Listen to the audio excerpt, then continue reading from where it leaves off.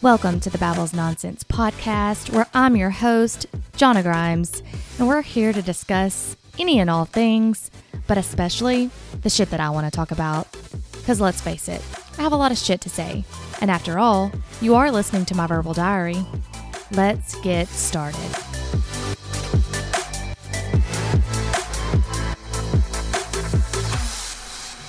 All right, guys, I'm back with another episode of the Babbles Nonsense podcast. I have Dr. Solis here with me. He works in the emergency room that I work at. If y'all know where I live, then you know which emergency room I'm talking about, but we always say it shall remain nameless. So Dr. Solis and I wanted to jump on a podcast because he is moving. So welcome, Dr. Solis. Welcome. Thank you for having me, Jonah. Everyone gets nervous because they're like, but it's just me and you in a room. Yeah, but I then know. you know people are going to listen to it, so then everyone gets nervous, but Yes. It's fine. So we wanted to talk about kind of our journey in the ER and then you're moving. But I wanted to go back because I think that your story is very interesting because you are not originally from the United States, correct? Correct. I'm from Panama originally. And then you moved here when you were how old? I was 17. Did you move moved here to for the United school? States in 1990. 1990. Yes. So when I was 3. Thank you for making me feel even older than I already feel. You're not old. But you moved here. Did you move here for school? Yeah, so I finished high school Okay. at 17, which is not unusual for Panama and the school that I went to. And I had a family member that had lived in Huntsville for 30 plus years, and so I came to go to college, and so that's Did how you I go to started. Birmingham? Or No, actually to Huntsville. so you weren't, I forget, you didn't go straight to being like pre-med doctor, Oh, right? no. I forget. So tell me your story on what you did when you came here. I took the scenic route. So I came to the United States to go to college, and my original plan was to go to engineering school. In fact, I did go to engineering school. I didn't even know that. Oh, yeah.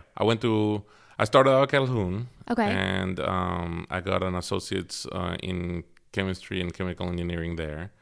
And that's when things started to go pear-shaped because I, took an EMT class and kind of got hooked on that.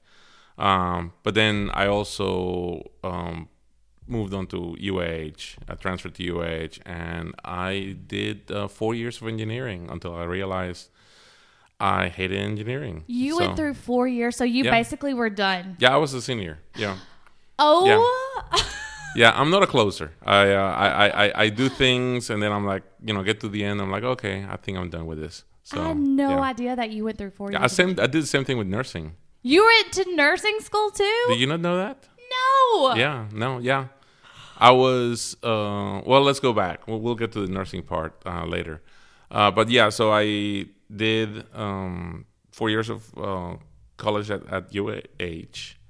And at the time, I had already started in EMS, and I got hooked, and went to paramedic school and loved it. And then life happens, right? Yeah. So I started working as a paramedic and Okay. loved it, and then I had to work as a paramedic, and so the school kind of took a little bit of a back seat, and and I took a detour. So I did EMS here for about 15 years. I started in 1991, and I left in 2004 to go to medical school. So you decided, so where was the nursing school in between there? Did you go to engineering, finish it? No, so I went to engineering, and actually I didn't finish. I guess I could go back and finish. I'm only maybe a semester away from getting my engineering degree. So I got to my senior year, and by then I decided, you know what, I love medicine. I think this is what I want to do, and I decided to change to pre-med. Okay. And I really took the scenic route because by then again life happens, and so I ended up getting married, ended up having a kid, and so I was working to put food on the table. Yeah. And so I was taking classes here and there, one at a time. Was that with the classes that you were taking? Where is it for EMT or nursing at the time? So at the time, it was pre-med. Oh, it was pre-med. Yeah, it was okay. pre-med. So I had finished my paramedic. I was working as a paramedic. I was actually teaching back when UH had the program. Then they closed that program, and I taught at a couple other colleges here. So I changed over to pre-med, and I was taking classes slowly, one at a time. And towards the end of that, this is circa 1997 to about 2001. I got a lot of my pre-med stuff done, and then my best friend at the time, we had kind of similar pathways and similar goals. So the plan was we were going to go to medical school, and he went to nursing school, and obviously the money was a lot better in nursing than EMS.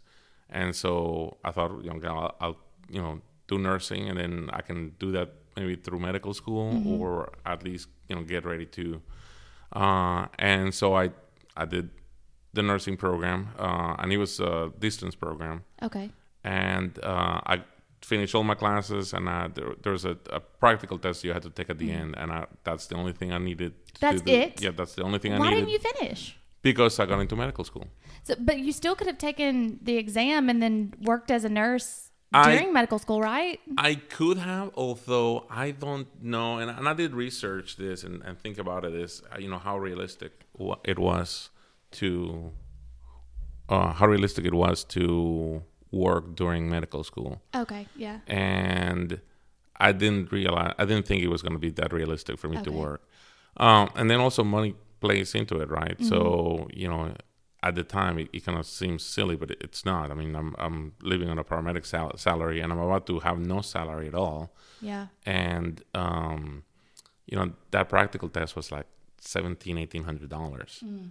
And so it's like, well, do I spend $1,800 and then have to go through licensing for something that I might not use? Yeah, because you can't do 12-hour shifts and be at medical school. No. So that wouldn't work. And in fact, I didn't work at all during medical school. I don't think I could have, because it wasn't just medical school, but it was medical school with a 2-year-old. Yeah. So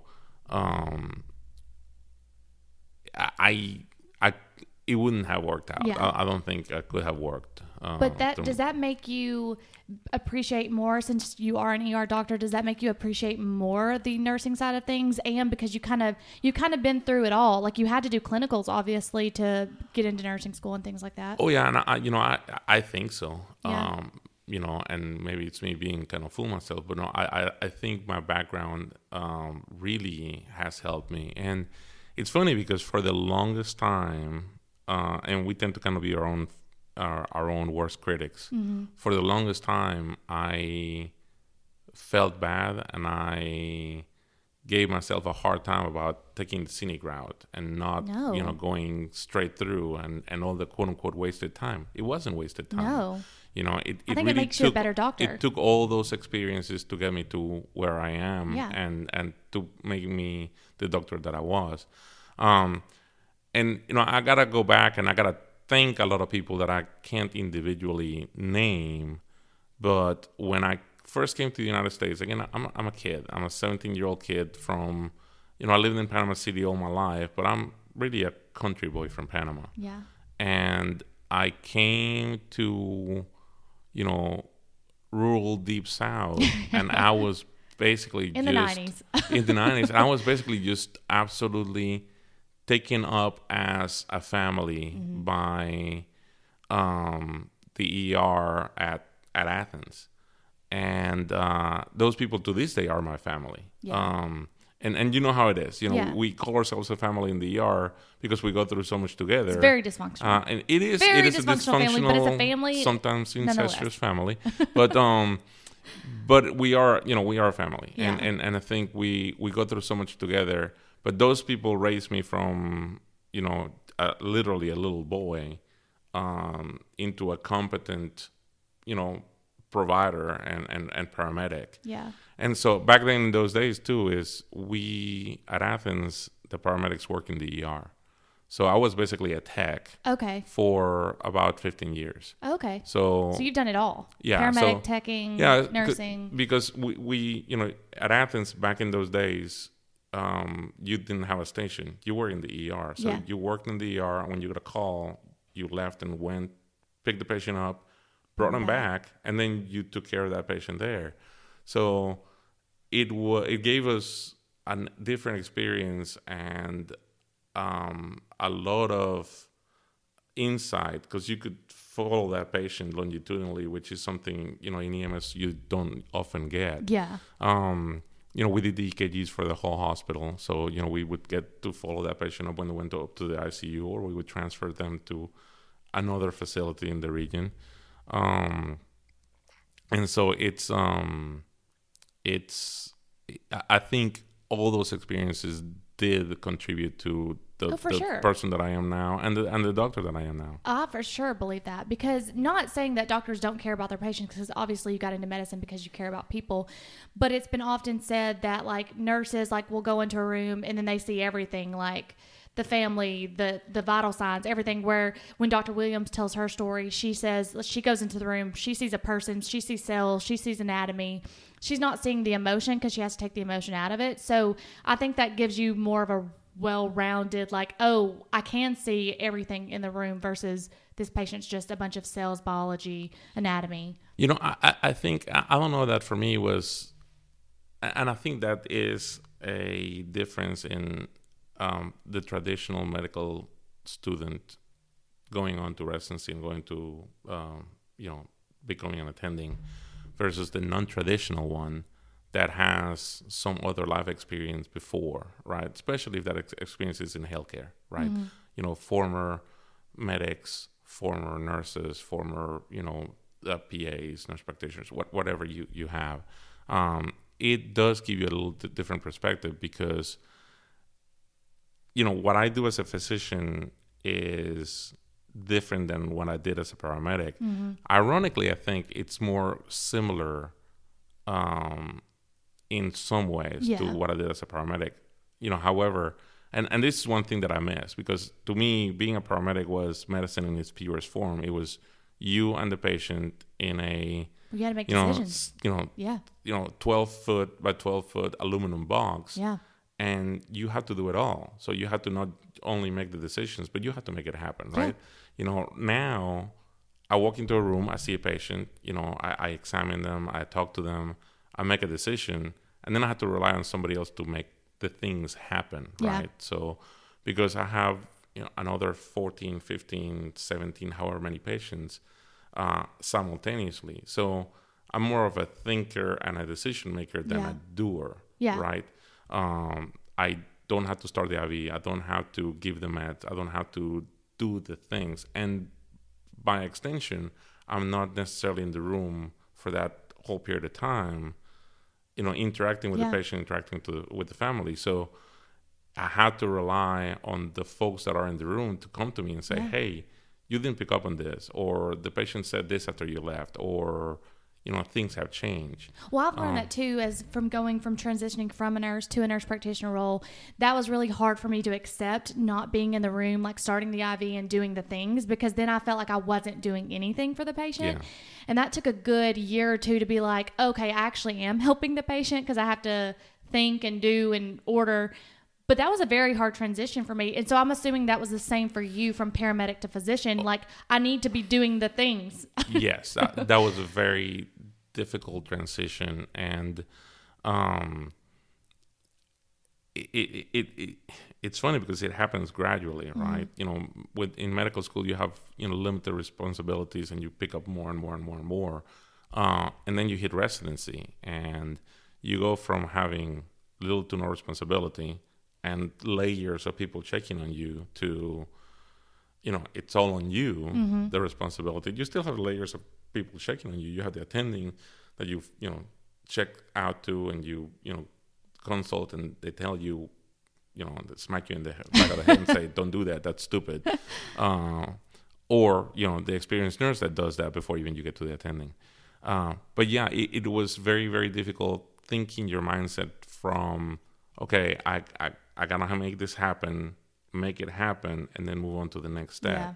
It's now my job is really more of a thinker and decision maker, but then you can transition that so that you're not just making a decision as to what's going to happen next, but what needs to happen next and the next step and the next step. And I think that's one of the things that I try to, teach, when I'm teaching paramedics, when I'm teaching my residents is you got to stay 2 steps ahead of the patient and not just make a decision as to what's going to happen next, but when what you do next doesn't work or does work, what's that next step? Yep. You need to be proactive more than reactive. Agreed. And I think that's another big change from, what I was doing before and what I'm doing now. Well, same with me, because you just think about what's going on in the room at the moment instead of saying, well, what if this blood pressure drops? What if, so you have to play the what if game. What if all these things happen? So now transitioning into that, you've been an ER doctor for how long now? I finished residency in 2011, so it's my 10th year out. Is it really? Yeah. It's my 10th year as nurse practitioner. Well, see, there you go. Oh my gosh, so we finished at the same time. Yeah. 2010, you 2011, said? Okay. Wow, that is so cool. I did not even know that. Wow. I'm learning a lot right here. This is I love doing podcasts with people that you know because you think you know them until you start asking them and interviewing them. So I love doing this.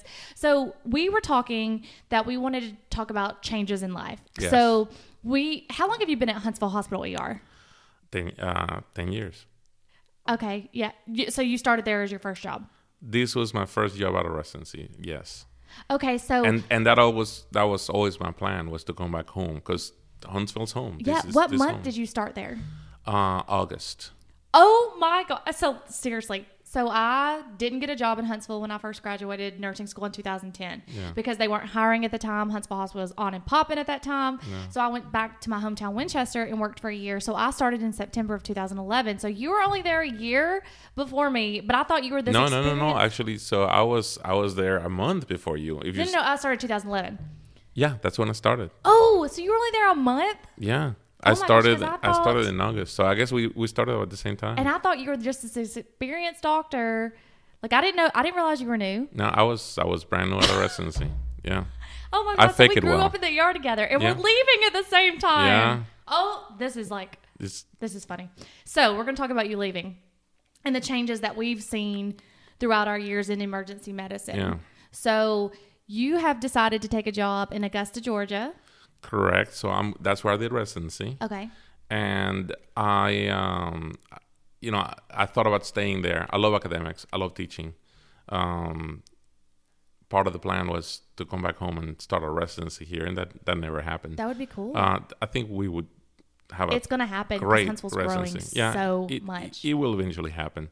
But that's where I did residency, and I stayed on faculty there. So actually, I have been doing some teaching there between all my different interests because, I'm so ADD, I can't pick a single thing to kind of focus on. And guys, he has to have 700 different jobs. He cannot even not be still.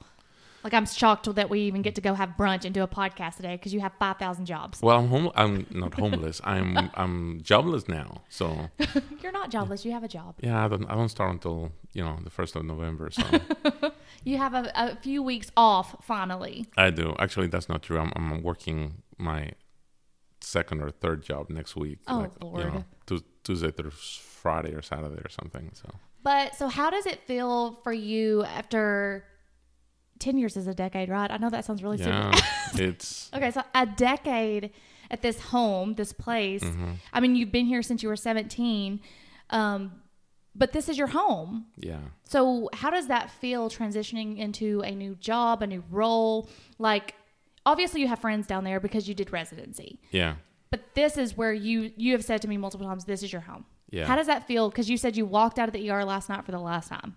Yeah. And it's sad. It's bittersweet. It's scary. And it's not like I'm going into the complete unknown. You already said it. That's where I did residency. Mm-hmm. I've been on faculty there. Over the last year, I did my ultrasound fellowship there. And I have lots of friends and buddies there. I know a lot of the the nurses and the physicians, although not so many of the nurses now because they've all left. That's a universal thing. But it's a complex feeling. I love this area. I love Huntsville. It is definitely home. This is where I grew up. My entire adult life, other than going away from medical school and residency, was here.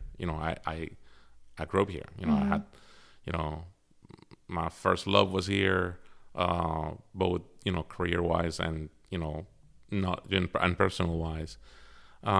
So it's hard to leave, but also I think I'm the more I experience, the more people I talk to, I think this is the right decision, because I haven't had a single person tell me, hey, you're making a mistake. Yeah. This is what you need to do. And I think for 10 years I was kind of battling that, because this is home. Yeah. And I'm in my comfort zone. I didn't want to leave this place because it was comfortable. Not that it's a comfortable place to work. I mean, we No, do some it's hard not. work, and we see some really, really sick people and really high acuity. I think after 10 years, at this job, it's made me now ready to move on to the next step. Yeah. And so I think the opportunities coming, and the path that is before me is the right path. And I see a lot of opportunity there. All my people are there too. Yeah. Not that my people are not here either. But it's a second home to you in a sense. It's a second home for me. I that's why I did residency. And again, it's funny because I've seen the progression and the way that a physician is trained, and I can compare that to the way I was, raised up as a paramedic, raised up as a nurse that I never, practiced as, and you rely on a tribe of people to bring you up. For sure. And to make you better, and to rely on their experiences, and to rely on the mistakes that they've made so that you don't have to make them. And so my first work family and my first racing was here. My second one was there, right? And I came back here and was able to participate and kind of help teach and train in the same environment that I was, taught and trained. And now I'm doing the same thing. Yeah. I'm kind of transitioning into the next step. It's a different transition, probably a little bit slower pace, I would assume. Well, not really. I mean, it's still going to be a level 1 trauma center. Okay. It's still going to be, a busy ER. It won't be as busy as ours, because ours is just, kind of crazy, volume and acuity wise. But it's still going to be, high volume, high acuity. In some ways, it might be even more difficult because, here I am either relying on myself, I'm working either by myself or I'm working with one of you guys, right? Tops maybe 2. Over there, I want to have multiple residents. Yeah, so that's true. It's more of a zone coverage type where I have to keep up with, multiple learning clinicians doing their own thing, and then smacking them in the back of the head when they're You'll doing never something. do that. You're too sweet to do that. But I feel like that's right up your alley because you can mold and train a physician into being someone who you are. Like, I think that you're very talented, very educated. I mean, you know what to do. You don't get overwhelmed very easily. I just think that would be a great job for you, is to teach these young physicians to be better off. Because think about during COVID and the physicians that were training during COVID, and some of these hospitals, like when we first had COVID come to our hospital, there was no one in the ER. Yeah. No one. And so what was their training like during that? Because we say the same thing for nurses. They weren't allowed to go to clinicals for a year. Yeah. So what are those, when they come out, going to be like? And really, we don't know, exactly. Right? So we, COVID has definitely presented a training problem. It presented a training problem for our paramedic students. Well, it's not just a EMT training students, problem. for It's nursing no students. one wants to do medicine anymore.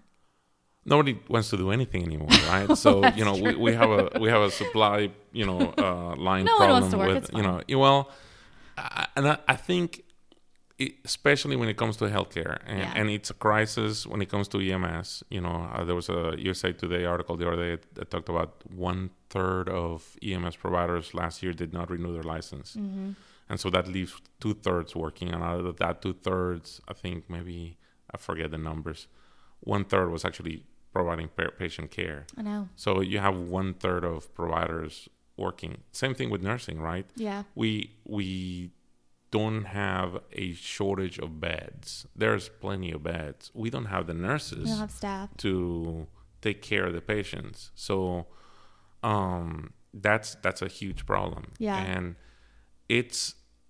healthcare is hard. It's hard emotionally. It's hard physically. It's turned into a service industry, which makes it even worse. Which makes me so mad. It really lights a fire under my ass when people are like that we need to be giving wheelchairs to people who have toothaches or can walk, or we need to, give you a sandwich and a blanket. No, we don't. I think it's hard because we do, it can go both ways, right? But it's not a hotel. Let's just get that straight. It's not. I mean, and we're never going to get the service scores that a hotel has because we are not that. Well, I think you have to remember that we are taking care of people often on the worst day of their life. And that worst day of their life can look a number of different ways. If you're young, spraining your ankle for the first time and having real pain for the first time is the worst day of your life, right? Because, you haven't had anything worse than that. That worst day of your life can also be a family member dying, right? Or them having a heart attack, or, them getting mugged and shot. And so I try to strive to take the best care of people that I can, and remember that they're in a situation that is often their worst day, but relying on those people to give you a grade on, hey, how well was your service this day? How did you feel about, how you were taken care of? It's often unrealistic, and I don't think the right focus. Yes, we need to make sure that we take care of people and we treat them with respect, that we treat them, we try to reduce their pain, reduce their anxiety, and do a good job. And I like to treat people the way I would want to be treated when I go to the emergency department if I'm sick or ill. But, relying on somebody's opinion on how well their care was when, hey, somebody didn't bring me a sandwich, or it's frustrating. It's frustrating, and it's, I don't like, quote unquote newfangled terms, but people often use, burnout or moral injury, and I think it is that. And I'll give you an example, and I probably shouldn't say this, but so over the last couple of days to weeks, it's been kind of a slow goodbye. Telling a lot of people goodbye, and it's sad. It is like I'm leaving home again, but it's also made me feel good because of the response that I've had, and what folks are telling me, about how they're gonna miss me, and their experiences with me in the resuscitation room, or teaching them or whatever. So it makes me feel good as a physician and as a person. And then last night I was emptying my mailbox, and we get little patient satisfaction scores like once a quarter with comments, and I had 4 comments, and one of the comments was glowing, and then the other 3 comments were just absolutely, it just kind of tore me down. But you're not. That's where I get irritated, because those comments were probably either you didn't keep giving them pain medicine, or you didn't give them something they wanted.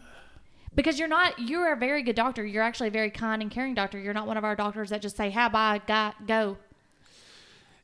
Yeah, and I gotta look at both sides of the coin, right? So what was it in that interaction that made that patient or that patient's family member feel that way for them to write that specific comment? And 3 of those comments, I'm like, this is not me. I don't know if am I sure that they got the right doc? Probably because not. This is not. But they may have, right? I don't know if was I in a particularly bad mood that day. I don't know if that's the case. Was it that I just didn't ask the right questions? I tell residents often that and nurses, we focus on the chief complaint. When somebody walks in, what's your chief complaint? What is it that you're here for, right? And so it says chest pain or shortness of breath or dizziness or whatever, and I really think the most important thing we need to focus on is the RRV, the real reason for visit. Why are you in my emergency department? And it's not often the complaint, is what is it that's worrying you? Often it's obvious. You come in, you fell, you broke your arm, there's a piece of bone sticking out. That's the reason for visit. But sometimes, especially in these vague ones where have dizziness or weakness or even social. Like if someone keeps coming every day, then when they finally ask, like, why are you really, like, is something going on at home? And then they'll tell you, like, oh, my wife just passed away, I'm just lonely. Yeah. So the real reason for visit is really the more important thing, and so often they're not the same, and often that doesn't come out until the very end because we're so chief complaint focused. Oh, you come in with chest pain and or let's say abdominal pain or nausea or weakness, dizziness, I don't know. You do a workup, you go in and tell the patient, hey, good news, everything looks good. I can't tell you what's causing this, but I can tell you that it's not anything bad. And they'll say, well, what about this? Or, so I don't have cancer. And so you have somebody that's been sitting in your emergency department for however long, worried that whatever vague complaint they have is cancer because they Googled it. And, Which is, please stay off Google. And so you really need to listen and try to get that up front because that would save a lot of time.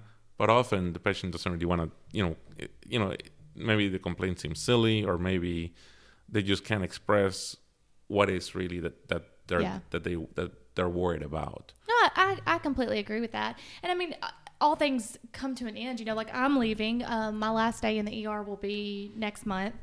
But I'm actually not going to another ER like you are. I'm going to a completely different facility. I'm going to work at the orthopedic center doing completely different stuff that I've never done, which is scary. I don't know about you, but when I make a decision, like it takes, number one, I'm indecisive and I can't make a decision. So after I made my decision and accepted this job, literally couldn't sleep for the next 3 days. I'd lay in bed going, oh my God, did I make the right decision? Oh my God, am I going to, oh my God, this. And my aunt was like, Jonna, if you say that you made the wrong decision, I'm blocking you and I'm not allowing you to text me anymore, which everyone knows on this podcast that my aunt is like my personal therapist. So that would be just devastating. So did you go through a period where you were like freak out mode? Like, did I just make the right decision? I'm still there, right? I'm still asking myself, is this the right decision? Yeah. I'm pretty sure it is. Yeah.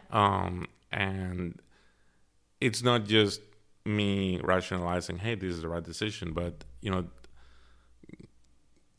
I've listened to, I think one of the things that made me make this decision is finally stop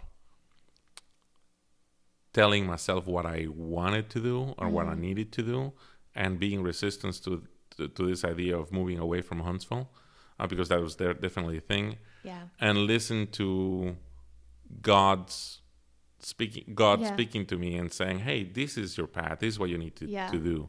And I think it got to, I've had this opportunity before and I've turned it down.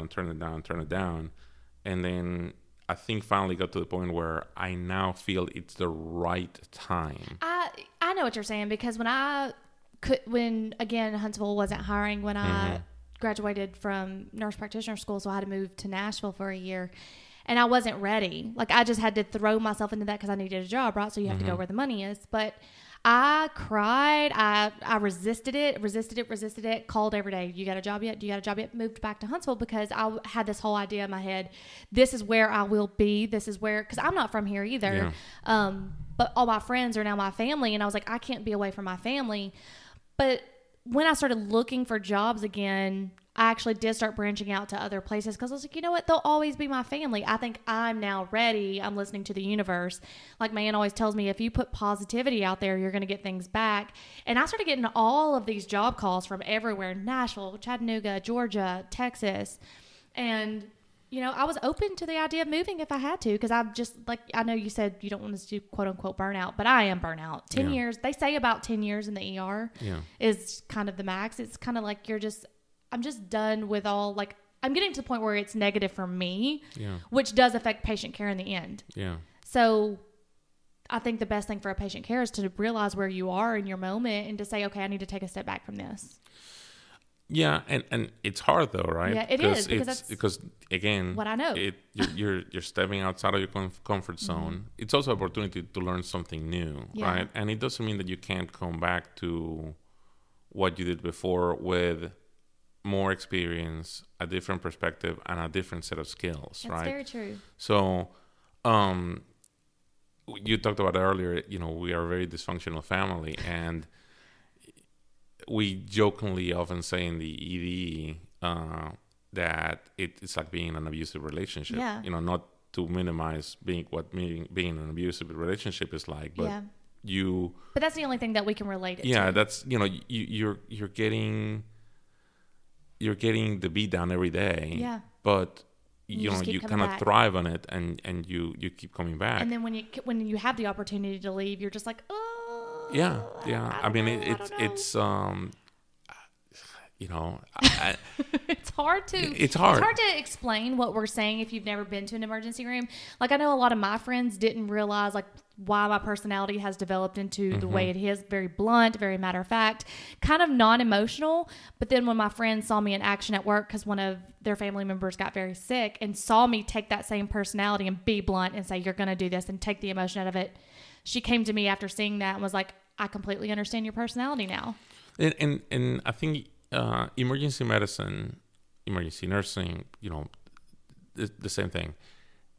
It's one of those things that you either love it or you hate it. You can't be lukewarm about it, right? Nobody is in the ED going like, yeah, this is okay, but I'll find something else to do some other time, right? You know, and, you know, when you precept, you find out very, very quickly, this is my tribe, this is my place, or no. And it's the same thing with physicians, you know, like, you know, if you have the mind of a nephrologist, you will not thrive in the ED, right? Well, you hate to go in. It's straight ADD brain, right? Like you said, you're so ADD, but that's good for you, because in the ER, people think, oh, you just go in. No, you go in and see patients, but then again, you might have a trauma coming in, but then you also have 3 physicians on the phone waiting for you. Then it's like, oh, I got to go sew the slack. So you have to have that brain functionality. I think you have to be able to compartmentalize while at the same time not losing sight of the overall picture. Agreed. And it's a very, very weird thing to do, to have to, you know, I'm focusing on what I'm doing right now, which is critical, which is putting a central line or intubating this patient, or I have this patient that's septic that I need to put on pressors, and I need to really aggressively resuscitate that patient, while on the same time in the back of your mind thinking about the rest of the department and the fact that, you know, you still have a patient in another room that, you know, needs a consult or may have to go to the cath lab. And you can hyper focus while at the same time you have to kind of keep that background overall picture of the ED. And then, you know, the fact that, you know, and nurses, you know, that I talk to all the time, and RTs and other personnel, you know, physicians, we kind of learn the noises, right? So, you know that, you know, you'll be doing something in the room, and then, you know, I'll hear the automatic stretcher kind of coming up and down, so I know that I have a patient going out there, or I'll hear the hissing of a, you know, high flow oxygen going by, so I know So okay, true. I got something back up and going, or Lucas doing CPR, or the alarms, right? And Yeah. so you have to kind of pick up on those cues. So yeah, it's very very ADD by design. But Because it's funny if you that you can't, say that, because do you forget about those cues when you go home now? Because I do. Like, I don't like new nurses. Like when I was a new nurse and when you have new members come into the ER, they'll say, God, I just thought I heard the monitor all night long. I used to. Now I like don't. at home. Yeah, like at Oh, yeah, home. Like no. you're just like the new nurses will be like, all night last night, I thought I heard the monitor going off. And you're like, no, you didn't. Well, and I think that's part of your training, right? And that's part of how you kind of mature is you start to learn how to tune things out. Yeah. You know, you get hyper focused to those sounds, and that sounded like the alarm. Yeah. And then you kind of learn to tune things that don't matter out. So Yeah, agree. Well, it's almost time for us to go to brunch. Is there anything else that you would like to say on the podcast before we go? no, I again thank you for having me on the podcast. Of course. I want to say it's been a pleasure working with you, and can't be strangers. Duh. And I did start out by saying this, and I don't know if anybody that I know from back in the day is listening to this, but I do have a lot of people to thank. There's too many of them to name, but to all of you who brought me out from a little baby person and a little baby medic to where I am now, both here and in Augusta, where I'm going back to second home. Thank you. And I think transitions are a good time to stop and reflect and see what has gone right, what has gone wrong, what you can change, but mostly to be grateful. Mm-hmm. And you need to express that gratefulness to the people who have allowed you to become who you are. Agreed. And so to all of you who have worked with me at Janus General, as I call it, and before, thank you so much. And I won't forget you, and you'll see me around. And this is not goodbye. This No, is see you later. No, this is see you later. So, But since I made my friend David introduce a podcast in a different language, I want you to exit the podcast in Spanish. I want you to say, until next time, bye. Well, I'll say this, Okay. because my dad had a saying, which is, and I'll translate it. It says, we don't say, what did he used to say? So, no decimos muchas gracias, decimos muchas veces. We don't say thank you, we say it many times. Okay? So, Jonah, muchas veces. We'll do this again sometime. Oh, I love it. Okay, guys, until next time, this is goodbye.